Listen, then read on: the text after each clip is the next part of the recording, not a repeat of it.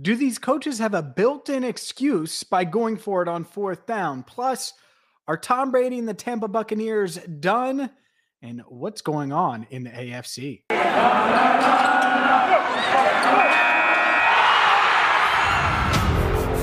You are Locked On NFL, your daily NFL podcast.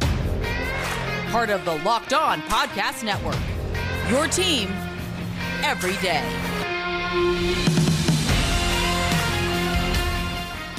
Hi again, everyone, and welcome in to a Wednesday edition of the Locked On NFL podcast. I'm James Rapien. My co-host, Tony Wiggins, is under the weather. He's doing okay, but not with us today. The good news is we're stacked, packed, we're loaded. If you want to tweet Tony, let him know that you're thinking about him. That would be good. I told him, I was like, look, Tone, don't power through. The holidays are coming up, and you have to be good to go on the holidays. This is why you have a co-host. This is why you have someone you can lean on Wednesdays. And a quick reminder to make us your first listen, not just on Wednesdays, but each and every day here on Locked On NFL, because we're going to give you the latest news each and every day. Let's be honest. It is late December now. It is time for the cream of the crop to rise in the league, and we're going to dive into that today. We're going to get into the Tampa Bay Buccaneers, what's gone on there, their injuries and issues that they suddenly are having and seem to always have against the Saints. Are they done? Plus, the AFC playoff race is weird. It's wacky. I'm in Cincinnati, and suddenly the Bengals, the team I cover, are the fourth seed. They're leading the division in the AFC North. But I want to spend some time at the top of the AFC. But before I do all of that, let's start with a team that probably should be at the top of the AFC. And it's something that a lot of you are going to question and knock me on and say, well, the numbers this and the numbers that, and I get it. There's a place for analytics. I do, and I'm not dismissing them. And I don't think, that you need to be a football guy and go with your gut and all that stuff. At the same time, let's be honest here. Brandon Staley, he's coaching reckless. And you can say, oh, well, this is what we do. This is who we are. We're going to go for it on every fourth down. And the numbers say, you know what the numbers have become, where it's like, you have a 46% chance if you go for it versus a 43% chance. It's such a built-in excuse that lets these coaches off the hook. And yeah, the numbers might say one thing. It also might be the wrong decision. And sometimes getting points is the right decision. Well, field goals aren't going to beat the Chiefs. Oh, you're playing to lose if you kick field goals. I hear all that. I hear all those arguments. They're dumb arguments. Sometimes points matter, specifically at the end of games where most of these NFL games, and I watch a ton of NFL football, come down to the final possession, come down to the final minutes, go to overtime. Wouldn't you like to have that 24-yard field goal at the start of the game? I get it. You want to go for it on 4th and 5 from the 5. I understand that it can work out sometimes. And I also understand rolling the dice or sticking with the numbers. There's also a time and a place for that. And so you can be all gung-ho like Brandon Staley. That's fine. The Chargers aren't going to win the Super Bowl. Just put a fork in them now. They're just not. Not like that. You're not going to do that. That's not going to work. Promise you. On the other side, I get it. You don't want to be overly conservative, and that's the part of this. Staley's going to find a balance. He's not going to go for it 30% of the time throughout his career with the Chargers. He's not. And he might say that. That's fine. And look, I get it. Justin Herbert's really good, and that Chargers team is really explosive offensively and all of that. But there's times where you just need the points, where you want to go up 7 going into halftime because it's more than 4. Right? It's just there are times when it matters. And yeah, you could argue, oh, well, if they get it, then the game's over. Well, not necessarily. Everything changes. Everything changes. And going up 7 or going up 10, and I get not settling for both field goals in the first half against the Chiefs. And I know I'm revisiting a game from week 15 way back when, but it's not just him. On Sunday, John Harbaugh, for the second straight week in a row, goes for 2. I get it. Aaron Rodgers, the Packers, but you're at home. Huntley's playing well. You've moved the ball up and down the field. That Green Bay defense is tired, and you have the best kicker in football. So, I understand going for it, but the play matters too. And this is the part. There's been these clips of Harbaugh, like, yeah, first off, it was the one with Lamar early in the season. Do you want to go for it? All dramatic and stuff. And then he asked his guys right before. I love that. I do. I also think if I'm the Ravens and my offense is moving the ball up and down the field and I'm at home, and by the way, I have the best kicker in the history of the game, you do have an edge there. You do have an edge against the Packers, and your guys are confident. And so, yeah, you can do that. But man, now suddenly you're looking at a must win this week against the Bengals, right? And it sets you back a little bit when you play really, really well and it comes down to one play. And that's the part of it where, yeah, maybe Aaron Rodgers, they win the coin toss and they go down and score a touchdown. But what if your defense gets a stop? What if you win the coin toss and Huntley continues to run it like he was and gets it to Mark Andrews? And so that's the point, is like these coaches now, Harbaugh, Staley, and not just them, but a bunch of them, they can always say, well, the numbers say that's what we should do. And there's this group that bashes analytics. I think that's wrong. And then there's this other group that says, well, yeah, the numbers. And there's a balance. Like anything, the truth isn't here. On one extreme, it's not here. On the other extreme, it's in the middle. And the quicker people realize that and don't bash analytics like some of these national talking heads have done, and at the same time, the analytic nerds, and I'm not knocking you, right? The ones that study all this data and do all these stats and stuff, they also can't be like, oh, well, clearly this is what you need to do. Not every time. There's a balance. And that's fine. There's going to be some that disagree with what I'm saying. That's fine. But 99%, here's a number that I just made up, admittedly. 99% of the time, the truth is in the middle about anything in life. And so this idea that, oh, yeah, we have Justin Herbert, we're going to go for it. And okay, that's scary. It is for opposing defenses. But you're going to have a drop here and you're going to have this here. And then the momentum changes. And then Patrick Mahomes is looking up. And even though the Chiefs, and they went for it on one of them, just an awful throw, had the touchdown. He's looking at him. He's like, all right, well, we're still hanging around. We might not be playing well, but we can come back. And then it happens. Points matter. Points do matter. Sometimes it sucks. And that's the other part of this with the analytics is it sucks to get stuck inside the 5-yard line from an emotional standpoint and not get a touchdown. Like it really stinks to settle, right? You're settling for a field goal. Oh, that's the worst. It is. No doubt about it. And so now, instead of doing that and actually getting points on the board, there are coaches that are like, oh, well, the numbers say this. Let's go for it. And then you're sometimes stuck with nothing. It's a turnover. It's an interception in the red zone. Think about that. That's what sometimes it's okay taking the points. That's all I'm saying. Sometimes it's okay taking the points. I also agree with being aggressive. And there's a happy medium in between the two that I think some of these coaches in some situations have gone off the rails on. And, if you have Justin Tucker, you're at home. I get it. It's Aaron Rodgers. I understand it. So I also want Tyler Huntley rolling out with one option, Mark Andrews. Is that the play? So that's part of it too. It's the play call for the 2-point conversion. The 4th downs, Brandon Staley got it wrong. He might not admit it. That might be who they are. What the Chiefs are is not a Super Bowl winning team in 2021. Up next, are the Tampa Bay Buccaneers going to repeat? Because, well, that was an ugly loss to the Saints at home. We'll discuss that next. But first, I got to tell you about Super Bowl 56, because Super Bowl 56 at SoFi, less than 100 days away. And On Location is the official hospitality partner of the NFL. It's the only place to score a once-in-a-lifetime Super Bowl ticket and experience package. Select your exact seats and choose from elite experiences featuring an exclusive pregame celebration with NFL legends, 5-star Los Angeles hotels, and food by the great Wolfgang Puck. Visit onlocationexp.com/SB56 for more information or search Super Bowl On Location. It's onlocationexp.com/SuperB or SB56. Again, onlocationexp.com/SB56, or search Super Bowl On Location.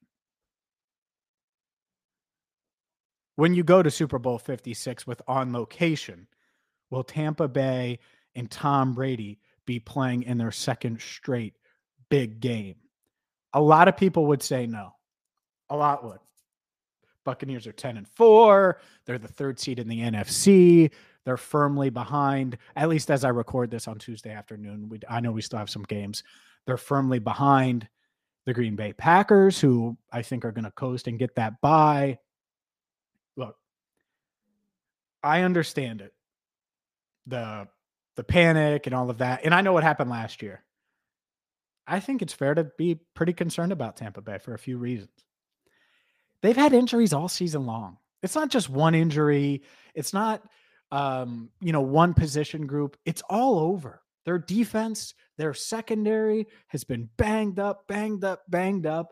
And yeah, they played well the other day against Taysom Hill, right? And I think Bruce Arians made some questionable decisions to go for it, not go for it, etc. in that game.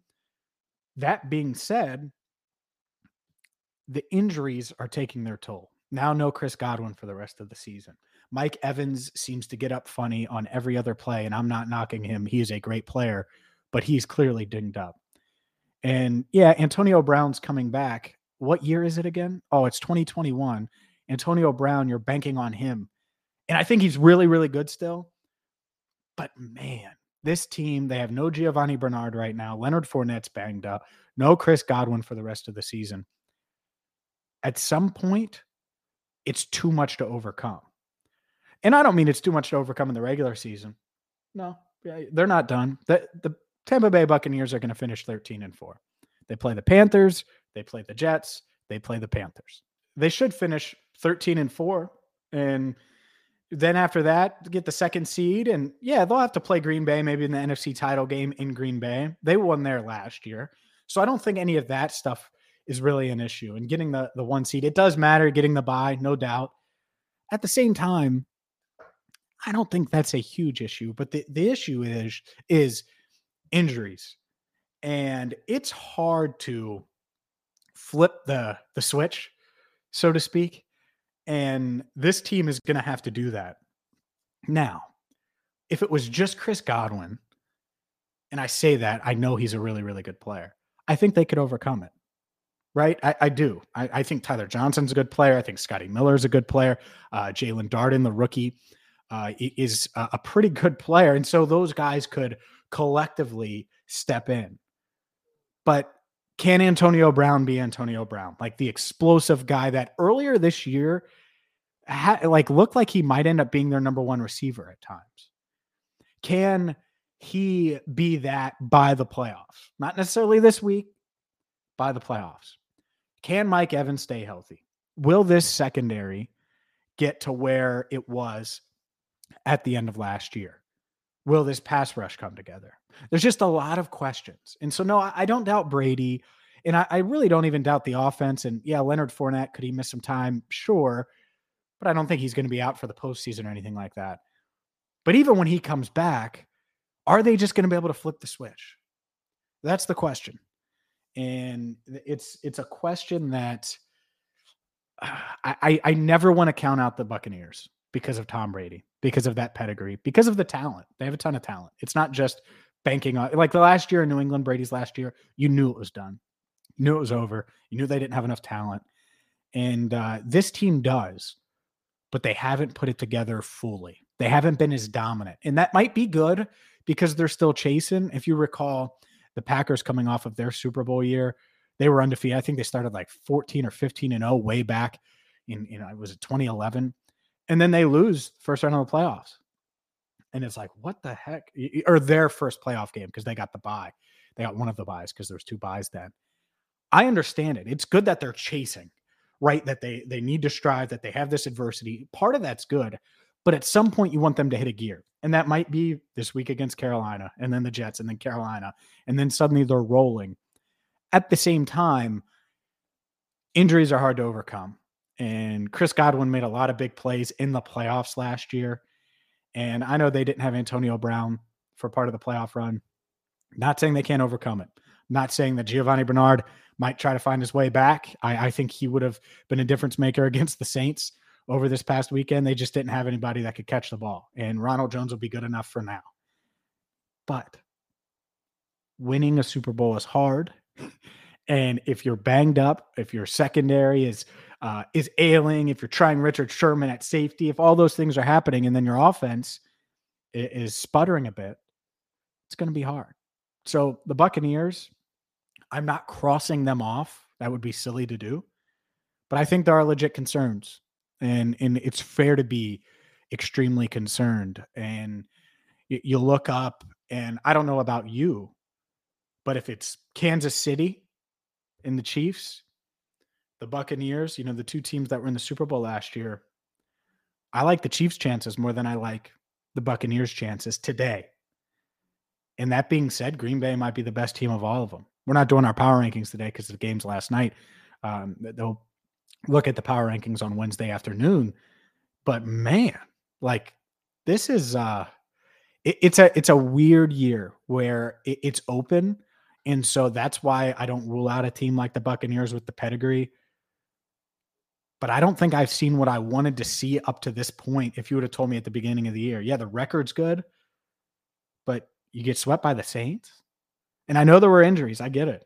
But I think that they should have overcame those. And part of that's on Brady. But part of that's on this offense that, to me, Scotty Miller's a player. To me, Tyler Johnson's a player. And those guys failed, right? There were multiple drops in that game in critical moments. Rob Gronkowski had multiple drops. So they need to figure that part out. If they do, I think they'll be right there. And who knows? Maybe some of these guys on the Buccaneers, they can come back and heal up. And, Built Bar might help get them there. The number one protein bar on the planet. This one that I have, if you're watching on YouTube, and you should subscribe to our YouTube page and follow wherever you get your podcast. But this is a blueberry muffin one. Love it. I love it, love it, love it.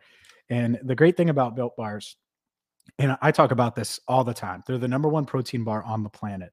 I have one each and every day because they're high in protein, they're low in sugar, they're low in calories, and they taste great.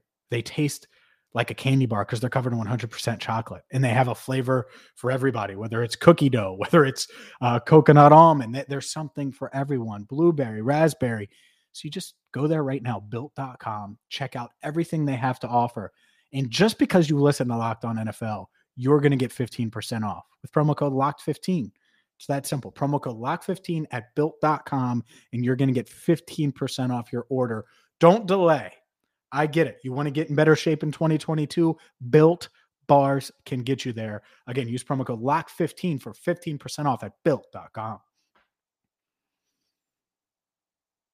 I mentioned Kansas City, and I kind of want to go through, we went through the NFC a little bit there. I want to go through the AFC, because to me, Kansas City is exactly where I expected them to be. They're the scariest team. They're coming to Paul Brown Stadium in Cincinnati in week 17. Can't wait to watch them. I think they're awesome. And that's why, going back to the first segment of the show, I absolutely take points against them early, because the offense still isn't all the way cooking. They're close, and they're showing signs, right? And now they're the number one seed in the AFC again. I think they're going to wrap up that number one seed. We'll see. But this team has such a high ceiling. And when you think back to the year they actually won the Super Bowl a couple years ago, that was the year after Mahomes exploded and brought the Chiefs to the AFC Championship game, and they lose to the Patriots that year, and it was the Rams losing to the Patriots in the Super Bowl. The following year, when the Chiefs won the Super Bowl, they didn't get off to the best start. Mahomes was dinged up. He's in and out a little bit. I believe he missed a couple of weeks, and it was just like a up and down first half, first three quarters of the year. And then they hit it, and they hit their stride. And I wonder if that's what we just saw. I mean, they've won a bunch of games in a row, right? They were 3-4. Now they're 10-4. Do the math, James. 7 in a row. But a comeback like that against the Chargers can really fuel you and can really bring the guys closer. The defense is playing better. The offense still isn't all the way there yet, and they're 10-4. So to me, if there's a team in the AFC, it's the Chiefs. And then in the NFC, it's Green Bay.